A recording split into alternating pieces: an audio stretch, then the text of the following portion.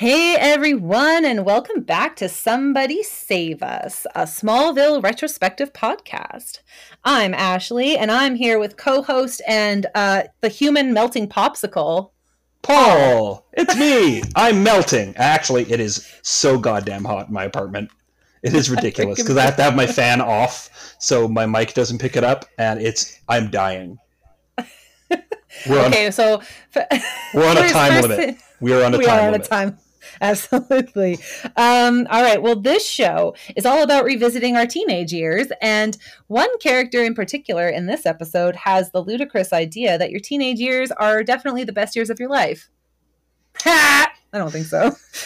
Yeah, no, it's a lot of pain. And when I think back on my teen years as an adult, I just cringe.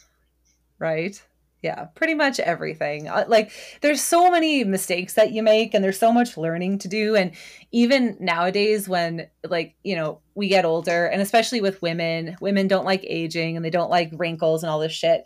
So I have friends that are like, oh, I'd love to go back to my 20s. I'd love to go back to my early 20s and relive them. And I'm just like, fuck that noise. I would never fucking again. Even my early 20s, I didn't much care for. So. Yeah, I mean, it was still a weird time in the early aughts. In the early aughts. So then, Paul, what would you rate your teen years? We'll just do it out of 10. What would you rate your teen years?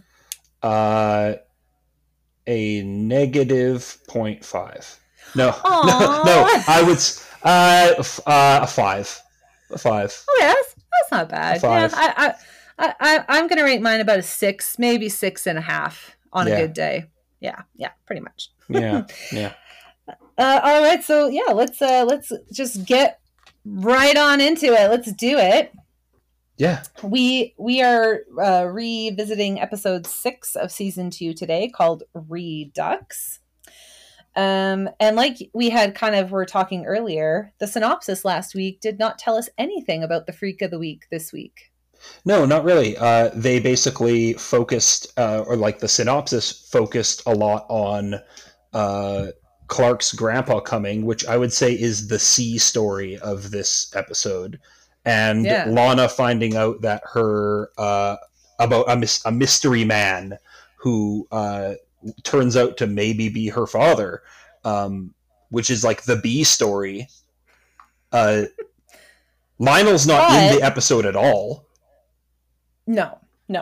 But that being said, the B story and the C story definitely took more screen time than the actual villain story. That's true. Because she only popped in maybe 4 times. I think she had a total of 15 minutes of screen time, maybe in the whole episode. So, anywho, so let's get into it. So the whole episode opens on whether it's a swim meet or a swim practice, and Pete, of course, tells Clark that he could totally take him if he hadn't have injured his foot. Yeah, Pete. You totally could have. Yeah, you keep telling yourself that. The music in this episode there are several choices made. This one opens up on that boom boom boom song. Yeah, who does that song? I forgot to look into it. So let's see here. I think it is the Out Here Brothers. It's a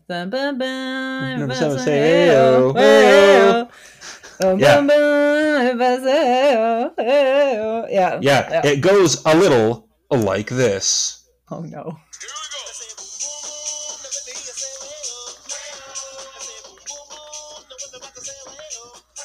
And that's about as much as I can probably play without getting sued. Yeah, pretty much. I'm secretly raving behind my microphone right now. Okay, but it's such a weird choice. But it's sort of like the Scooby-Dooification of everything, which is the first person that we see that isn't one of the main characters is Chrissy, who is we'll later find out to be the Freak of the Week.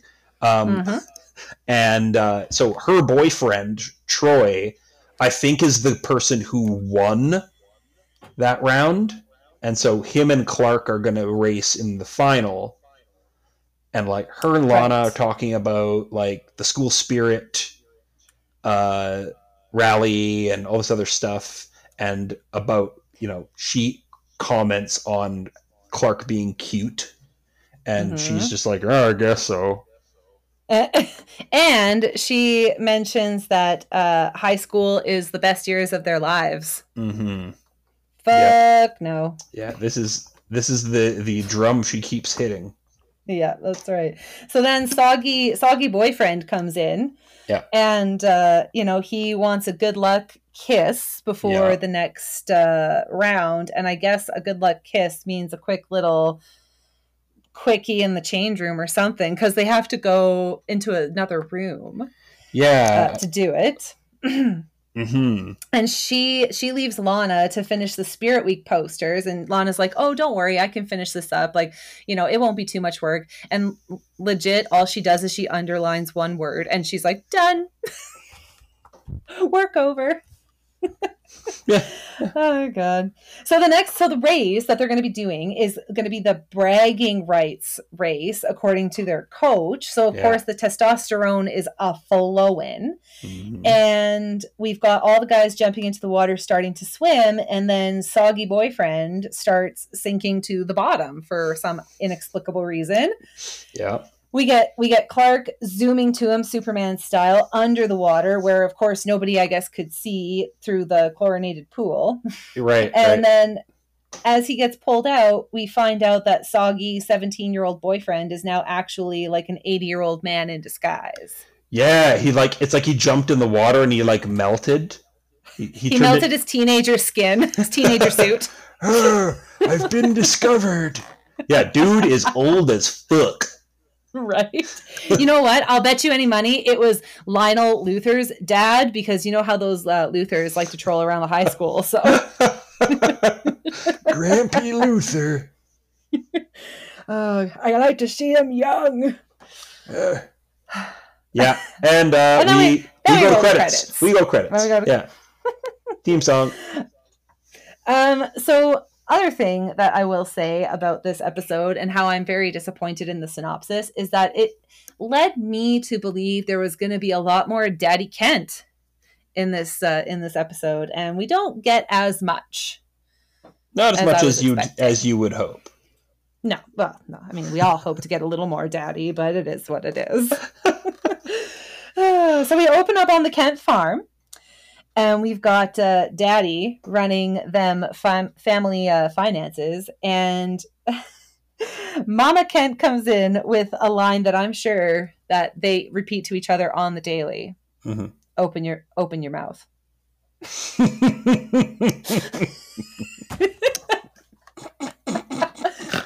Oh, Christ.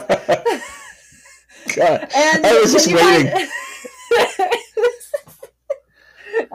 No. Oh Christ. This is a show of just one never-ending sex joke, just constantly. This is what the show is about, everybody. Sorry. Yep. And the other joke that it's about is that like Martha has like a pretty sweet edibles business running.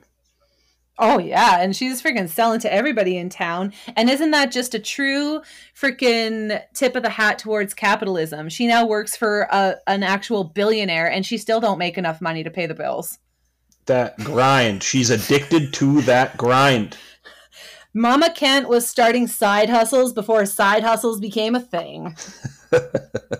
Odd.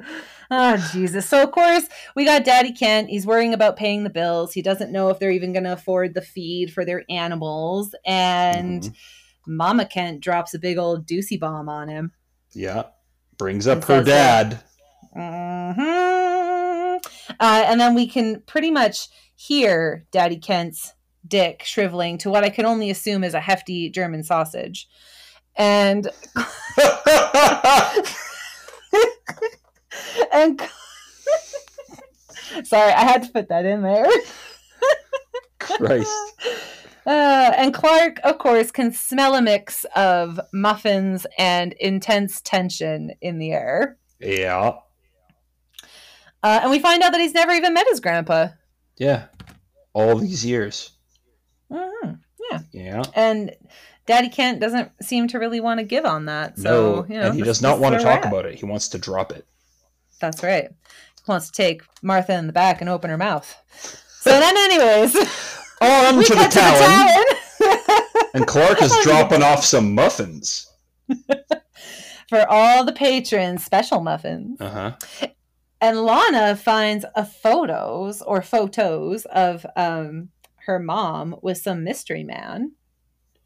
Yeah, because I think how she's found these boxes is like the theater was basically being used as a storage room for Nell and what's her goddamn fucking Gil or whatever his name was.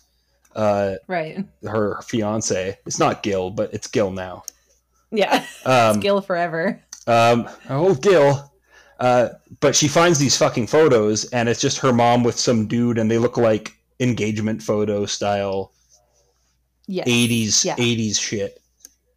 And there's legitimately, as they're filtering, like going through the pictures, there's a picture of her mom basically like on top of the guy. Yeah. And she doesn't, and Clark's like, maybe he's just an old friend. And then they get to the picture with 2 champagne flutes, and Lana's like, oh, champagne flutes? That's the telltale sign.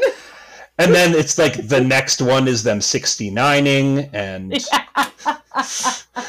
Oh God! Then the centerfold picture comes out. Oh Jesus! And Lex shows up, and he's like, "Oh yeah, they fucking." They fucking. Well, yeah, he says that they're a cute couple, and then Lana gives him like the freaking evil eye. Yeah. Oh Christ! Lex can't help anybody. No. Yeah, he shows up mostly as a means to end the scene and take Clark to school. Oh yes, but one thing that I do like is as Lana was talking about, oh, my aunt will be able to help me figure out who it is, and then Lex eyes Clark and says, "Oh, I wish all mysteries were this easy to solve." Awkward. Jesus, just beating us over the head with it. That's right. So yes, Paul, how does Clark get to school that day? Because he was just going to run. Yeah, he was going to run, and Lex is like, oh, I'm pretty sure you can't outrun my Porsche, Clark. And so we cut to outside the school, and we see the new principal. His name is Principal Terrence Reynolds, and he's played by Richard Gant, and he's a dude who's been in a lot of shit. Like he's in lots of things. But yeah, it basically is just like an introduction to like he's sort of like the principal antagonist that every show like this has. But he's also kind of a good dude. Oh yeah, he's a good dude, but he's not a Mr. Belding. Like he's not a doormat. He's there to freaking make sure people succeed. And he basically like reads Clark to shit because Clark's late. Yeah. Says he has a penchant for tartiness. Mm-hmm. So Lex tries to intervene, and then we find out that Terry, because that's what I dubbed him, Terry was the principal at Lex's prep school. Yeah. And yeah. I guess Lex must have been trying to essay all of the students there as well, because Terry tells him to stay away not only from the school, but from all of the students. So, I mean... starts early, I guess. Interesting. Emphasis on them students. He was like, listen here, Lex Luthor. No one comes near Big Terry's kids. Put your dick away. Oh, God. So, of course, Clark promises it's not going to happen again. Ha! And he heads to class. Yeah. And like so they wait to have their conversation. They're kind of aside until after Clark is gone. But it's even while Clark is standing there, it's clear that there's like a history, right? So yes. Yeah. And Lex, he says something about Oh yeah, so he kind of like grills Terry on like why what are you doing Terry here? doesn't like him. He's like, "Oh, I don't understand like why I was 14. Like we are all assholes at 14." And Terry basically gives him the big old middle finger and walks away. Yeah. You can almost smell. Even at this point, it's early stage. You can sense the fingers of Lionel on this.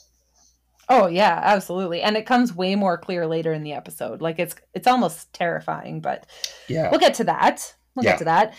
We then cut to inside the school where we have a 17-year-old trying to smooth out her wrinkles in the mirror. Mm. Yeah. Yeah. Yeah, As this you is do. normal, as you do at 17. So that's Chrissy, of course. So now we're again starting to learn, like, oh, why does the 17-year-old have the eyes of like a mid 30-year-old? Hey, she's And just showing extra school spirit because she's got crow's feet. The crow is the school mascot. oh, that's good. That's funny. So we get Terry. Terry comes up and interrupts Chrissy because he's trying to get to know, of course, every single student at the school. So he's going through all of their files. And oddly enough, there's no old transcripts from her school transfer. Yeah, those would come from the fucking late Victorian period. They came on a scroll. The carrier pigeon didn't quite make it. The papyrus of legend. So she, of course, comes up with a lame excuse, promises to get him, but we already know she ain't going to be doing that at all. Mm-hmm. Yeah, because even as she's saying that, he's like, sees what you do and walks away. And as soon as he turns his back, her face turns into like a scowl. Oh, yeah. Just to further cement the fact that she's going to be our villain today. Yeah, and then we learn at the Torch that Troy dude didn't just get turned into an old man. He got turned into an old man who died. Yes. Yeah, because I think when he got pulled out of the pool, he wasn't dead yet. It wasn't clear. But yeah, it looked like it was just an old breathing man. So I was like, oh, she just turns them really old. No, she totally freaking murders the fuck out of them. So yep. And they're linking it to that progeria disease. Yeah. Which is a disease that ages you within about 10 years. And it's that disease. It was like, I hate to say it, like this sounds so awful, but it is true. It was very sensationalized and like heavy media coverage in the 90s. Because remember those 2 or 3 kids that had progeria and they all knew each other, like the parents got together and stuff. And they went on like every effing talk show and they were all over the place. So we know all about progeria, us millennials. Yep. But yeah, it's supposed to take about 10 years, not 10 seconds, according to Clark. Yeah. Yeah, so Chloe, of course, says, well, you know, gonna start looking into it. And then Clark goes on a whole bitch rant about the new principal. Yeah, like but there's like, Chloe kind of knows his credentials too. Like she's just like, yeah, he's, you know, just lists them all off. But then suddenly, you know, his career was going great right up until it wasn't. Yeah. And of course, Clark thinks it's fishy, but Chloe and Pete are like, oh, just because someone doesn't like Clark Kent immediately, he's a villain. Well, I mean, you know. Usually that is the case. Usually. Probably not this time, though. But I don't know, because I don't know if the principal's actually got a ulterior motive, but I guess we'll find out. He's not the last principal of Smallville High, let's say that. Okay. He gives me, like, and I'm sure he's not, because I don't even know if the Green Martian is in this, but when he came on, I was like, oh, it's Jean Johns. I know it's him.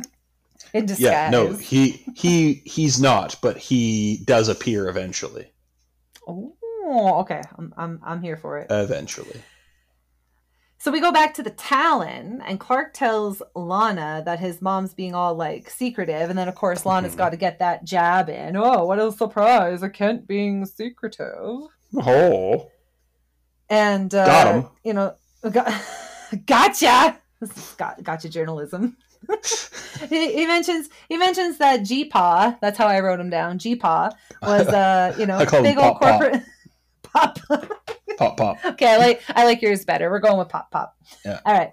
Pop was a big old corporate lawyer and retired to Coast City. I'm assuming that Mima is dead. Yeah, I assume, because she's only really brought up once. Yeah. And Clark then tells Lana he tried to reach out as a kid, but he never heard back from him. Yeah. And that seems like kind of like a dick move, but like the dude, he doesn't really say much. I mean, even when he does arrive, he's just sort of like an old man, just a regular old man. It's just a grumpy old man. And then Nell shows up. Yeah. And Lana shows her the pictures, and Nell evades and does what typical evaders do. Well, what is this really about, Lana? What is this really about? What is this really about? And Lana's like, it's about the mystery man, bitch! Look, I know you and I and Gil haven't had the family time we've talked about. Oh, Christ. And of course she gives that whole bullshit like answer, like, oh, your parents loved you, your mom loved you, she loved your dad, she would never do anything to hurt you. And that was pretty much it. End scene. Yeah, and then we go to Kent Farm and Pop arrives on the scene. Pop. And him and Martha share a totally awkward hug. You could tell that affection was not a common, theme probably in her childhood. And they haven't seen each other in person in 20 years. Right? Wouldn't you be like throwing your arms around your daddy? Yeah. Right? But not the case. And Pop assumes that Daddy Kent is caved, and Mommy Kent basically says, oh, he doesn't know. He's actually at the co-op right now. Yeah. Getting gas. And Pop does what most successful parents do. They project, it's also actually what most parents do, project their wishes onto their children. And he goes off on this whole rant about how he had imagined life differently for Martha, and this wasn't the life he wanted, and she's stuck, and he knew she'd be unhappy. He knew this day would come when they're destitute. She should have been a corporate lawyer and taken over his practice. That's right. And then he gives her, she shoots back and is like, you're just pissed because you raised an independent child and that's what you got. Yeah. Which, I mean, true. And it's all getting really awkward, and it gets even more awkward when Clark shows up, and right. Like Pop's just like, oh, I gotta get out of here. He definitely looked like he at least had bad gas. Yeah, he was like, I gotta fart so bad. Oh, fuck. And Clark, of course, is his super polite and, very genteel kind of self, and tries to convince Pop to stay, at least for supper. Yeah. And Pop ain't having it, and he tells Martha he'll have a cashier's check for her in the morning and peace the fuck out. He's like, I'm out. Yep. I'm done. Yeah. And so then we cut to Daddy Kent. And we get to find out what caused all the animosity between them. It's such a good story. I'll tell the story, Paul. Tell the story. So basically, Jonathan was going to do the the classic chivalrous move of going to ask the father's permission for her hand, and it blows up in his face. Martha's dad is sort of like, not only do I not want my daughter to marry a redneck hick, but you can get the fuck out of my office. And Jonathan's like, well, I don't think I'm not going to do that. And so the dude tries to make him, and Daddy punched him in the face. Yeah, he did. Dropped him. Laid him out flat, I'm sure. Yeah. Yeah, so that's, just how that all went. And Daddy Kent kind of keeps going with the whole line of like, people don't change, things don't change, like life sucks, and it's just how it is. Pop got popped. Yeah, he did. And they never said another word to each other since. Yeah, and they have, Clark even tries to say, 20 years is a long time, I'm sure you guys have both changed. And that's when Daddy Kent is like, no one changes. No one ever changes. Everyone stays the same and the world is crap. War never changes. Okay, I have to mention this too. So the next scene at the Talon, where it says, go Crows, because they're, prepping for Spirit Week, and I guess that's where all the Spirit Week events are going to happen. Yeah. I watched it and I was like, grow crowns? I don't. I'm serious. For for like I paused it and I stared at my television screen for a good like maybe 2 to 3 seconds, but it felt like an eternity. And I was like, "Oh, go Crows! Okay, makes more sense." How you be growing crowns? What the fuck? Oh god! And so we've got Lana watching the cheerleader practice, and of course, where there's a group of underage teenage girls, Lex is never too far behind. This is true. He lurks in, and he's like, and she is just like, "Hey, since you're here, could you do some of your weird, creepy investigating somewhere else about my dad, maybe?" And not up these cheerleader skirts. God damn. Okay, but no, seriously, why does Lex give everybody in the show sensual eyes? Like, even to Clark, I feel like he's constantly giving those like come fuck me eyes. So I had to do a little research in the Google images on Michael Rosenbaum. And first of all, okay, the man is a well-fermented and perfectly aged glass of like 50-year-old Bordeaux. Okay, the man is 50 and he looks like he's like in his like maybe late 30s, maybe early 40s, maybe. Yeah, he just turned 50 this year. Yeah, and like his freaking face, his eyes in particular, give sensual vibes in nearly every picture he takes, even in pictures where he is like laughing or making a goofy face. Like, so that's his secret. He's always horny. So what I want to know, and if anybody listening to this wants to get in on this later, to send us a comment, send us a reply, if you want to get, crinker, is eye porn a thing? Like, just, getting off on like looking at eyes, because if it is, freaking Rosenbaum needs to start cashing in, because that guy's gonna be an Elon Musk billionaire with them eyes. Like, honestly. That man. Peepers. Damn peepers. This has been the Peeper Report. Okay, we're rating this episode out of freaking Michael Rosenbaum eyes. Okay, that's what we're rating it out of. The end of the episode. Okay, that's what we'll rate it of. So decided. Here's the thing. So at the next the next scene is at the torch, and Chloe is telling us about what the theory is, but that's not the important thing. The important thing is that she got the information from Smallville's only goth, and the dude's name is Chad. I love it. Chad the goth. I thought you were going to make a comment about how the pituitary gland was sucked dry. Oh, she be sucking. She be sucking hard. These fools.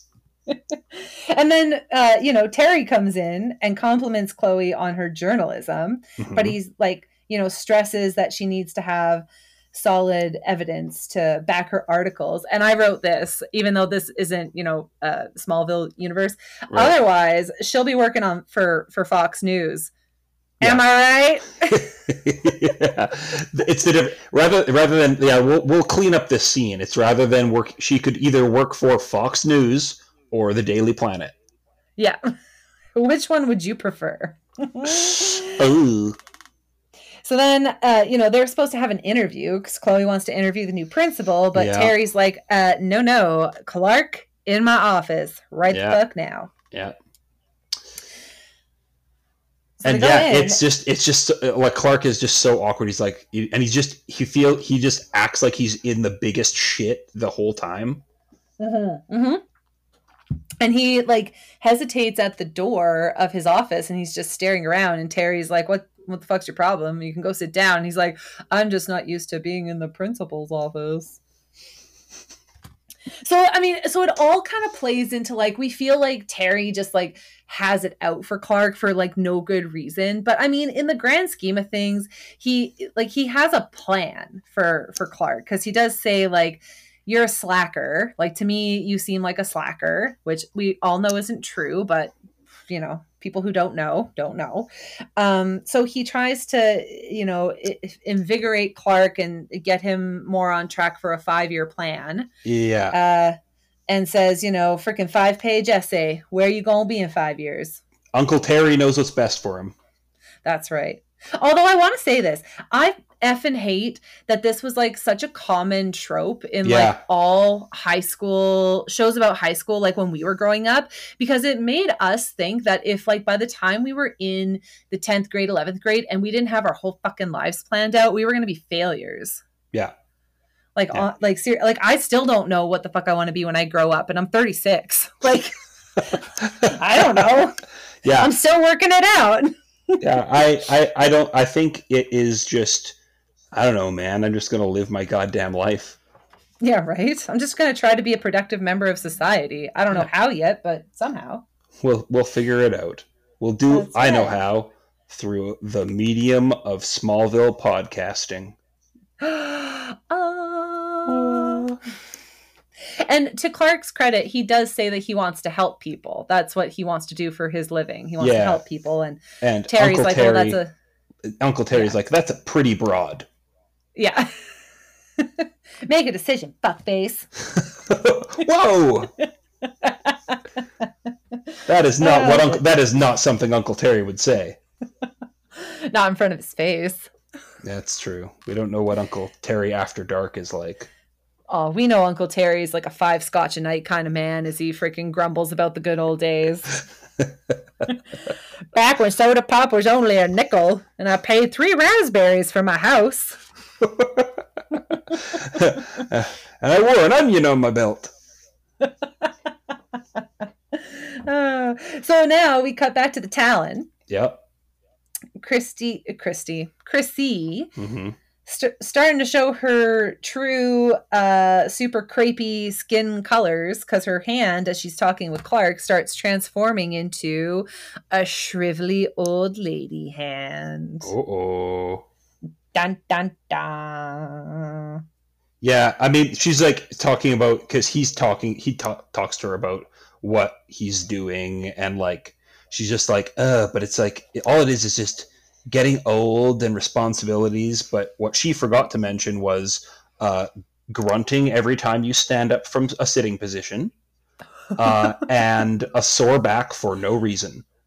I was gonna say throwing your back out when you sneeze. It's the fucking worst. I did that like 3 weeks ago. Oh, God. I was changing the garbage and I sneezed while I was doing it and I went down. And I had to use my life alert bracelet.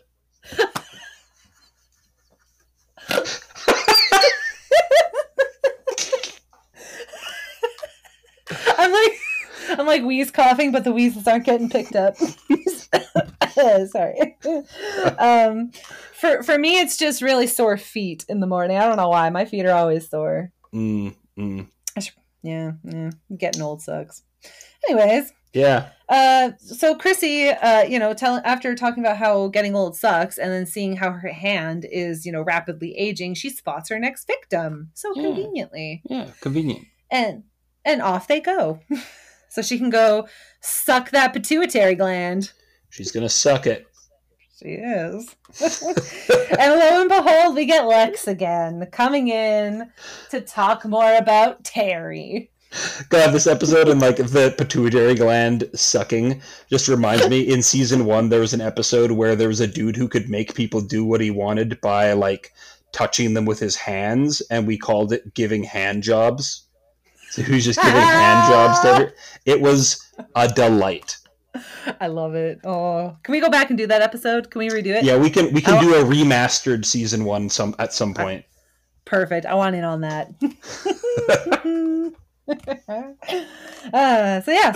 So she's gone off with her victim. Lex comes in and sees Clark with, of course, like a table full of crumply papers as he's trying to write this frickin' essay. Yeah. And that's when Lex kind of starts to open up a bit more about like his experience with the Terry. Yeah. And he, like, even he himself says, like, he's a hard ass, but he's got like good intentions. Like, he helped mold me into the man that I am today, essentially. Yeah, one of the lines I took down as a quote was, "I'm sorry being friends with me comes at such a high price." Yeah. And again, gives him that like, Yeah. come fuck me look. he doesn't quite, he does an eyebrow wiggle without the eyebrows moving. Yeah. Oh, without the eyebrows. Yeah. He's not Whoopi Goldberg. Oh shit. And then yeah, so then Clark kind of talks about his family and everything that Pop and Daddy Kent are going through, and Lex is basically just like, throw him in a room and lock the door, and whoever comes out victorious, obviously they were in the right. Yeah. Good advice, Lex. You have the father of the year. You know exactly how to go. That's right. So we finally like cut to backstage, and we actually see what Chrissy's like meteor power is. Although it's not actually a meteor power because of how old she is, right? Right. So that I'm so curious as to like how she got her powers. Yeah, and so her power is literally just to turn people into the Crypt Keeper. And dissolve them into dust. Didn't he dissolve into dust at the end? He might have, but I think it's one of those things where the thing is happening to him and he's turning into like a crispy critter, and then they just cut away.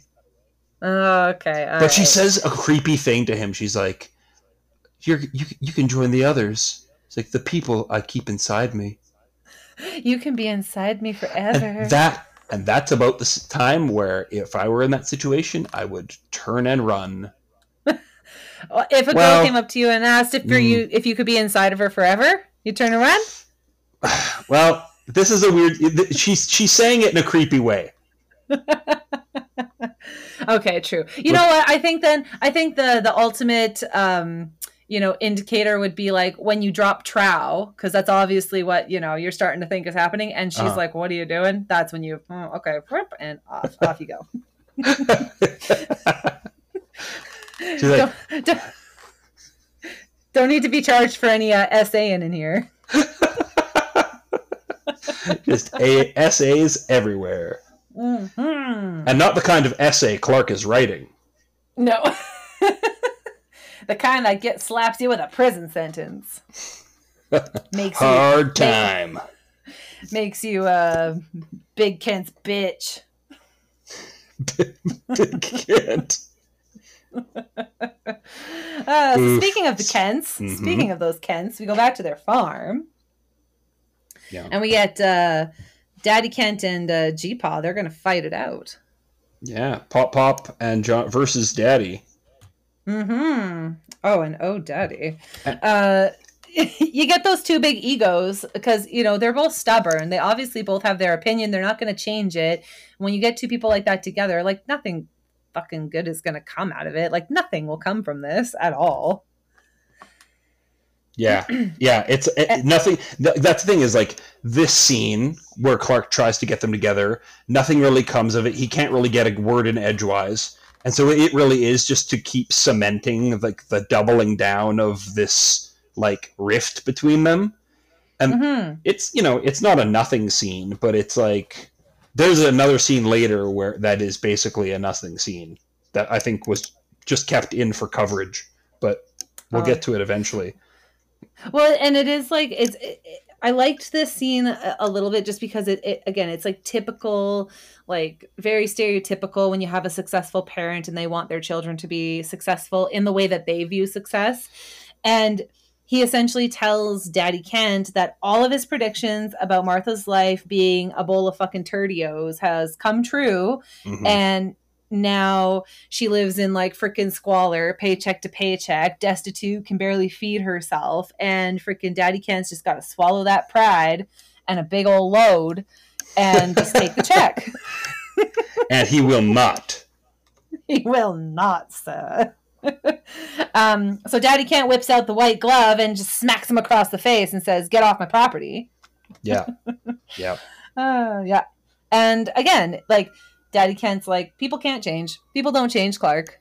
So see, he's like, see, classic example. Yeah.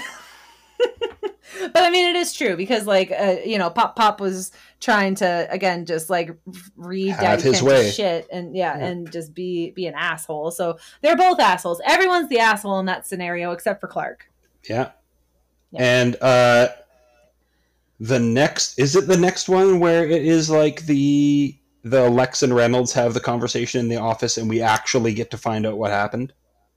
No, first we're back at the school and Clark and Pete are having like a 2-sentence chat about Clark's family situation.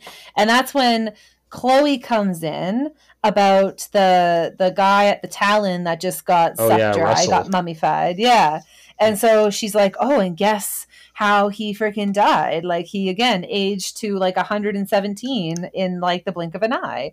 And you see Clark, because he did have kind of like that odd conversation with Chrissy in the Talon. So then there is that scene where like he's eyeing her as she's at her locker and he's looking very suspicious about Chrissy. And then even though, kids are dying, Terry still says that, the show must go on and Spirit Week has to keep on keeping on. Yeah. It's one of those things that they notice Clark looking at her and then he tells them his theory of what he thinks. I think it's Chrissy, but it's. And they were like, "Oh, Clark, just because she doesn't like you." No, I'm just kidding. Just kidding. Doesn't mean she's just doesn't mean she's sucking everybody off. Yeah, just because she's not sucking your pituitary gland. Jesus Christ. But you're right. So after that, yes, Lex goes to see Terry. Yeah. And you take this away because I barely wrote any notes about this because I was just too busy staring into the deep pools of Michael Rosenbaum's face. So they basically, he just like Lex comes in. He's like, "Look, I want you to lay off Clark and not like take out your frustration with how things went with me out on him." He essentially just goes just tries to go to bat for Clark, and then like he's just like.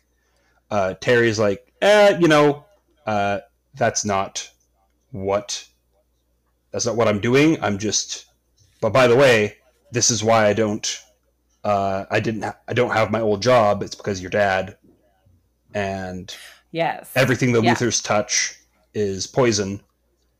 And and that's the main thrust of it. But also the dude isn't like that pissed about it. Like he's not like raging about it. He's just like, this is what happened and this is why I'm here. Yeah, I feel like he's just more like disappointed because even I remember that Lex does say like, "Oh, you really had a large hand in like the man I became today." And I think Terry says something like, "That's not a compliment," or something like that. Like just something just so backhanded. And yeah, you're right. So Lex is like, lay off of Clark. I'm also going to donate all of our old computers to your school because we're upgrading. Yeah. So it makes it sound like, okay, I'll give you this if you do this for me, which is, I don't know the details, but that's exactly what happened with Terry and Lionel because Lionel, I think, bribed him to do something and then Terry did it. And then Lionel was like, "So fuck you, get out of here. Like, you're done." Yeah, well, what it was is when Lex was in trouble at can't remember the prep school's name. By the school. Yeah, at the prep school, he basically gave them a new library in exchange for Terry getting the axe. Oh, right. Yeah, that's right. So essentially Lex is like mirroring exactly what his dad is doing, just a little less douchebaggy, but not by much. Yeah. So there's a fairly quick scene in the loft with Lana and Clark talking about their family stuff, and she has the envelope by this point, but she doesn't know whether she's going to open it, and she's just like, "You should just try again, like with your grandfather." And Mm-hmm. that scene with his grandfather where he shows up at the hotel room and he's going to show him their photo album, but then he gets so pissed off when the old man just is like, oh, take this check. It's such an unnecessary scene. Oh yeah, yeah, yeah. Absolutely, it is. Yeah, it's very very odd. Yeah, because like It's nothing really happens. Like in the scene, so Clark comes in the door. The dude, I always pay attention to like the things the actors are doing to kind of move around the scene, around the room, and all the dude is doing is folding a couple of shirts and putting them into the suitcase, and then mhm. like Clark comes over to show him the photo album, but I think he like doesn't even open it. He's like, yeah, this is what we're going to take a look at this. I want you to see that we're more than old arguments and overdue bills. Yeah, and you're right. He doesn't open it. He Yeah. just hangs on to it. He's like, pictures. What are these? Um, but again, like he corporate lawyer, trying to be that stereotypical like running business whatever kind of guy. He doesn't strike me as a sentimental type anyways. Like, so yeah, he's probably like, fuck these pictures, who cares? Like, who wants pictures of their fucking family? That's stupid. Seems like a waste of um film to me. it's a perfectly good waste of film. This picture cost 35 cents. Yeah. So then Clark gets mad because Pop is like just totally shutting him down, and Clark's like, you know what, like if you're not seeing me for like 20 or your family for 20 years, like I would be jumping at the chance to like get to know them more and blah blah blah, and is like, I hate you, Pop, and he runs out crying. Yeah. You're not my real Pop. And then in true Disney princess fashion, cut to Clark throwing himself on a bed as he sobs uncontrollably. That would have made the scene way better. Just like an elliptical edit, him collapsing on a bed and like Disney like animated birds flying away, and a mouse comes out of the wall. I was like, "What's wrong, Cinderella?" Yeah. You've got like a rabbit and like a little like badger, and they're like cuddling together because they're sad. Like, um, yeah. So then we go back to the school. Yeah. And Terry again comes up to Chrissy about the transcripts, and he's like, I think it's time that I just meet your parents. Mm-hmm. And Chrissy is starting to go like full granny again. She's got like her hand is starting to turn again or something like that. Yeah, her hand starts to go, but it's like after he walks away because she's going up the stairs and says, oh, well, you can meet them when they're going to come to Spirit Week at the Talon tonight. You can meet them then. And then she is like walking up and her hand starts to go and she kind of hides it behind a book. And then you see her like looking around the hallway and it looks like she's like seen a new victim. Like it looks like she's locked onto something because she kind of grins a little bit. Mm-hmm. Yeah, which I mean, maybe, but I don't even know if we hear about another victim after this, do we? No, we don't, remember. Because like it's right after this that we go into the Torch and we get the scene with Chloe piecing everything together. First, with like Chrissy as Missy in the class of 1990. Yep. Yeah. And then 3 students from that class went, got murdered, got deaded. Got sucked. They got sucked dry. Yeah. And then in 81, as Robin Stroud. And she had like total 80s hair. It was great. Oh, you wrote all the names down. Damn, I didn't get that intense with my notes. I really didn't for most of the episode, but for some reason I thought that this was important, but it really wasn't. Well, we do find out that her like record, quote unquote, goes all the way back to like 1921. Yeah, to the 20s. Yeah, the Roaring 20s. So, the Roaring 20s, and so again, how the hell did she get her powers? I'm so sad that we never find out. This is like I guess as the show goes on, there's like metas start coming into it, but they don't call them that. And they're just people who got powers some other way, and they just don't explore it. They just don't say how it happened. We're just in the DC universe, right? So yeah, but I guess again, like we're in high school, so if we're looking at it from the perspective of a high school kid, that high school kid's not going to get 2 fucks about how that person got their powers. Nah. They're gonna breeze over that shit. Yeah, it's funny because they're like, okay, she's probably about to go for a third victim because she goes for 3 victims and then she disappears.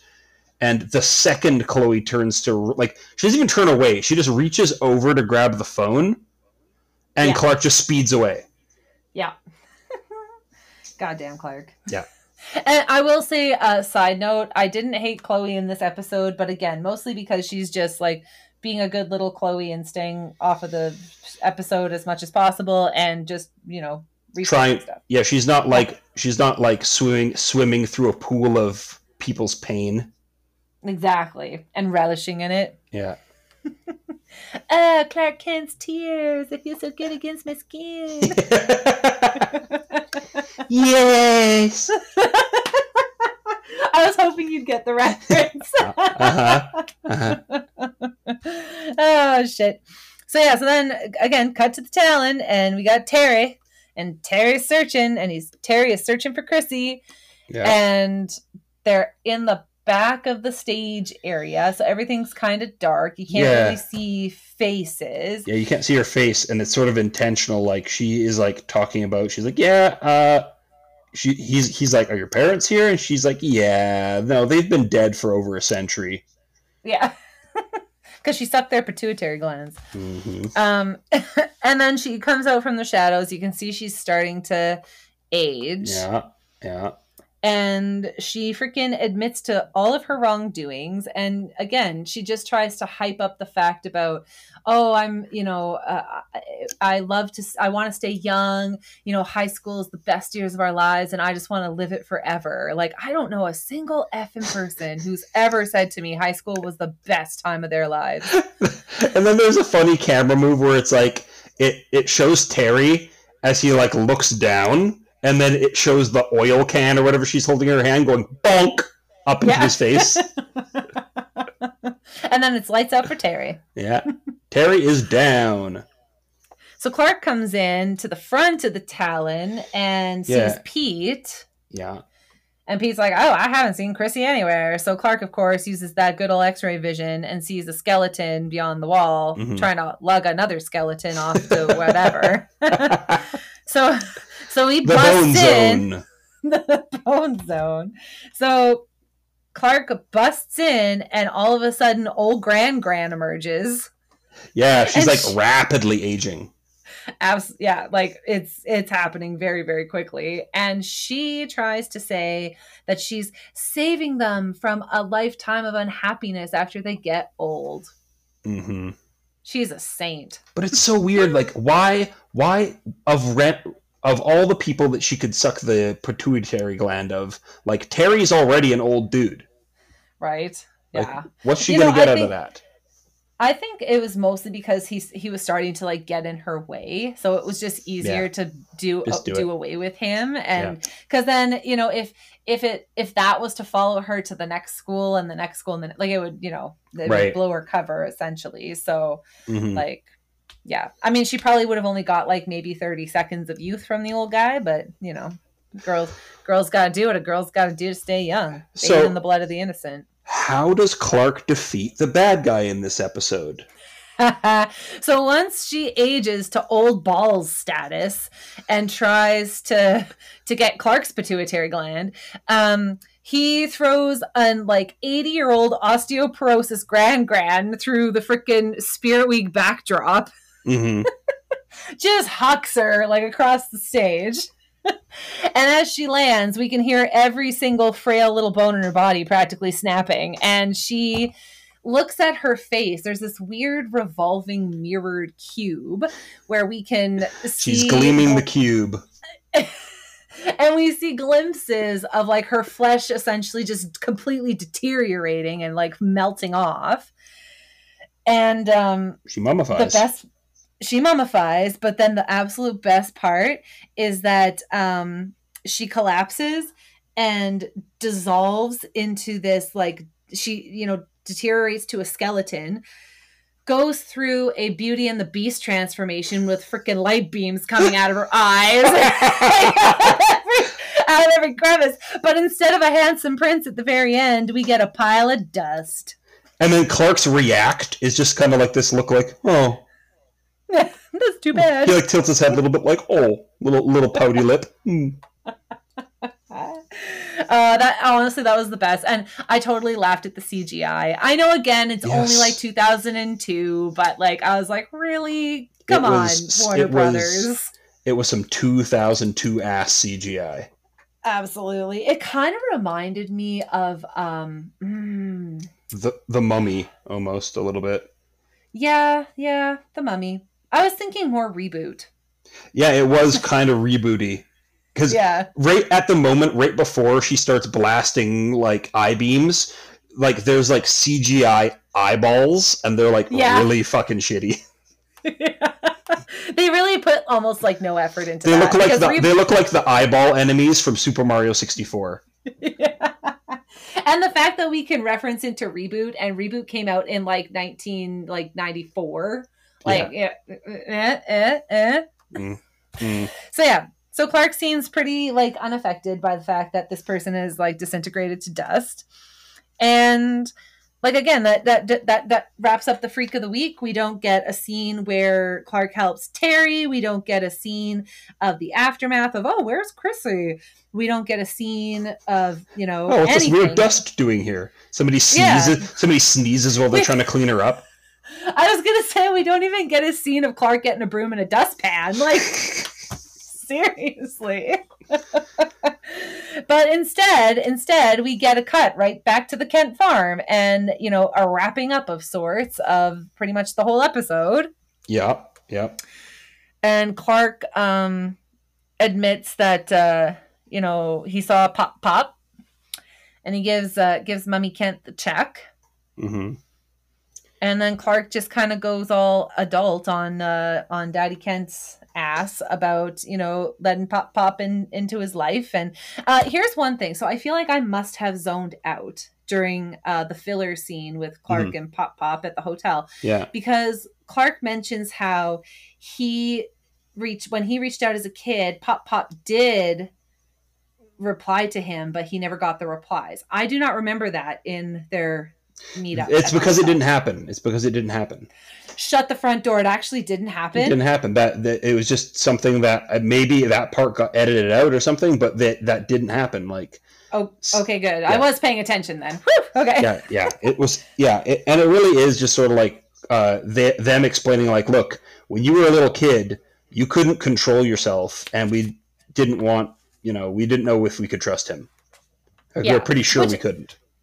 Yeah, which, don't get me wrong, I get it to a certain extent, but like, it's still pretty flimsy. And like, now I'm just annoyed because that whole altercation never happened in the previous scene. So now I'm just annoyed. I'm annoyed at the episode. Mm-hmm. It's losing one sultry eye for that. It is losing one sultry eye. Yes. So then we get to the barn scene, right? Yeah, the contractually obligated loft scene. And Lana comes in, Paul, and what happens here? They have some hot, steamy one-on-one? Yeah, she a different kind of gland gets sucked, and no, that doesn't actually happen at all. What happens is there is a weird man hiding in the hayloft playing Our Lady Peace at them, while Lana tells Clark that her dad might still be alive. You're falling back to me, a star that I can't see. I know you're out there. Oh. It brings back so many good memories. Like I will say, I love the music because I'm just like, oh, I remember this song. I remember. The member berries are ripe in Smallville. That's for sure. Yep. So she finds out that.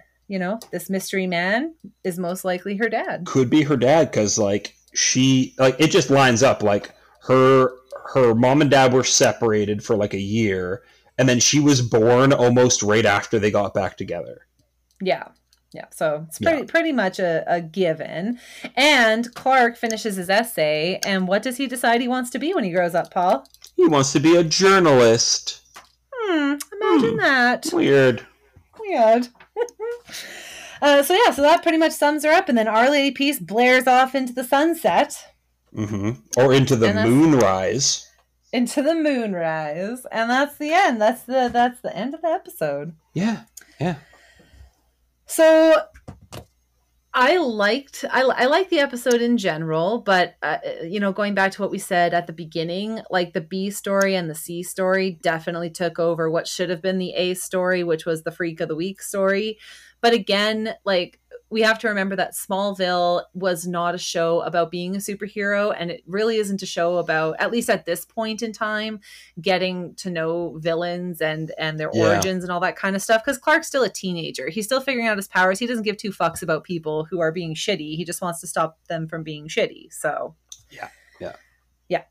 So it's definitely just more of an episode about, relationships and, family drama, essentially, and how, I guess some people think high school was amazing. Fucking weirdos.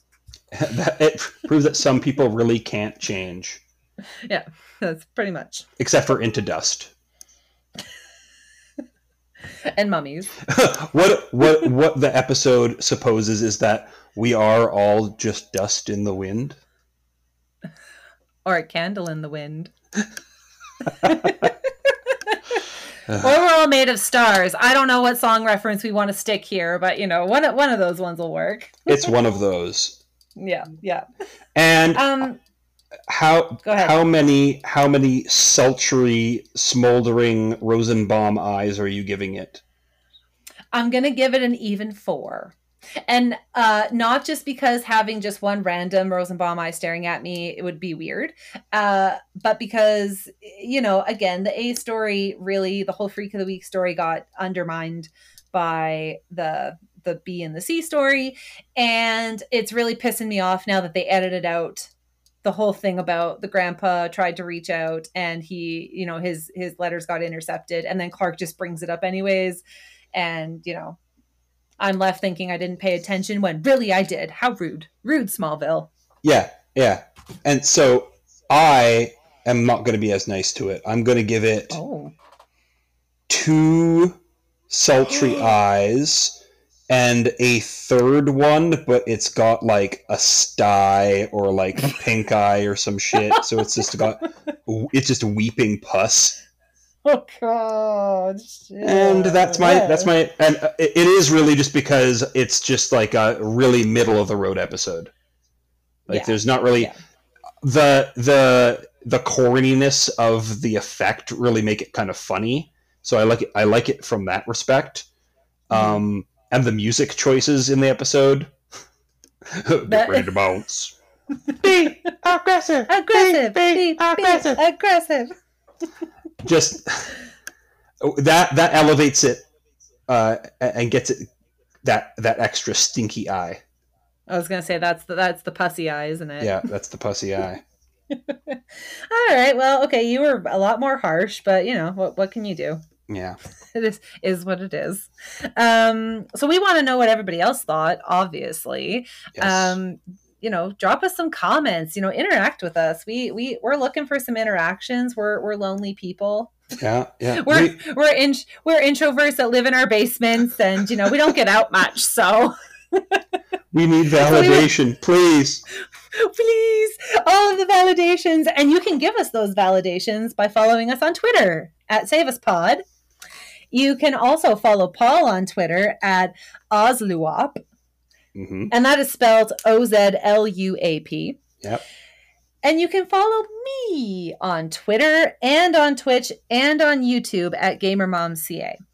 Yes. And Paul, they can also leave us questions and comments and fact checks on the Anchor voicemail. Is that right? Yeah. They can also send just a regular old email to saveuspod@gmail.com or on the Anchor app at anchor.fm/saveus. You can leave voice messages. I think you can leave comments on individual episodes. And I know that at least some people listen to the show in the Anchor app.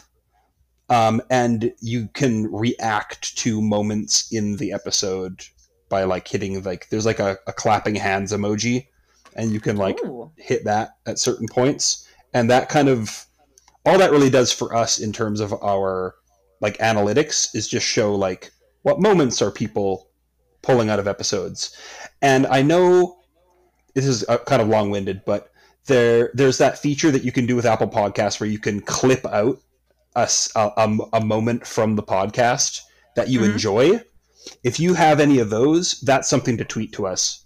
And yeah, like again, more interaction with people. We want to know what you like about the format, what you don't like about it. Do you miss Steve?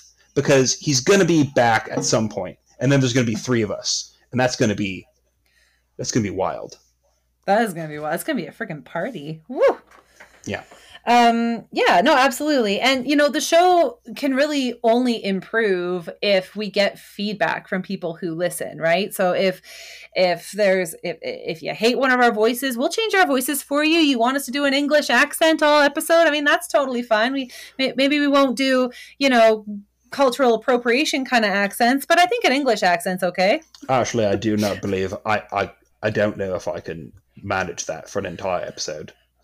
A pip pip cheerio. What? Bally what? Okay, and look, our my analytics show that the UK listenership is dropping in real time. Ah, shit. Oh well, it was only a matter of time. They can't listen to us anyways right now because they can't afford their power. Whatever, we saved their ass in World War II. Well, we saved your ass in World War III. Yeah, now they're all just fucked and we're not going to help them. So anyways. So Paul, tell us about what's happening on next week's episode. It is next time on Smallville. Lineage. A woman arrives in Smallville and tells Clark that she's his biological mother and informs Lex that Lionel is the father. Plus, she wants Clark to take a DNA test to confirm her story. Meanwhile, Lana decides to meet the man who could be her biological father. So it's basically just daytime TV talk show, the episode. Mystery Man, you are the father. It's basically just an episode of Maury next week. Okay, there better be some freaking hair pulling, and there better be some bleeped out swear words. I better get to see at least one open palm like slap to someone's face. I better get to see one open shirt. Yeah, I better get that too. And if it's Daddy Kent or Michael Rosenbaum, even better. Yeah, and you know, honestly, because I have a feeling that we're gonna start a lot of episodes being like, that episode description from last week was fucking whack. Because I bet you there's something else major that's going to happen, and it has not been mentioned in this episode capsule. Oh yeah, sure. Because well, they don't mention anything about who the Freak of the Week's going to be next week. Right. So is it just going to be a Maury episode? I guess we'll find out. Could be. Yeah. Maury. And on that note, Paul, I'll let you sign us off. Somebody save us.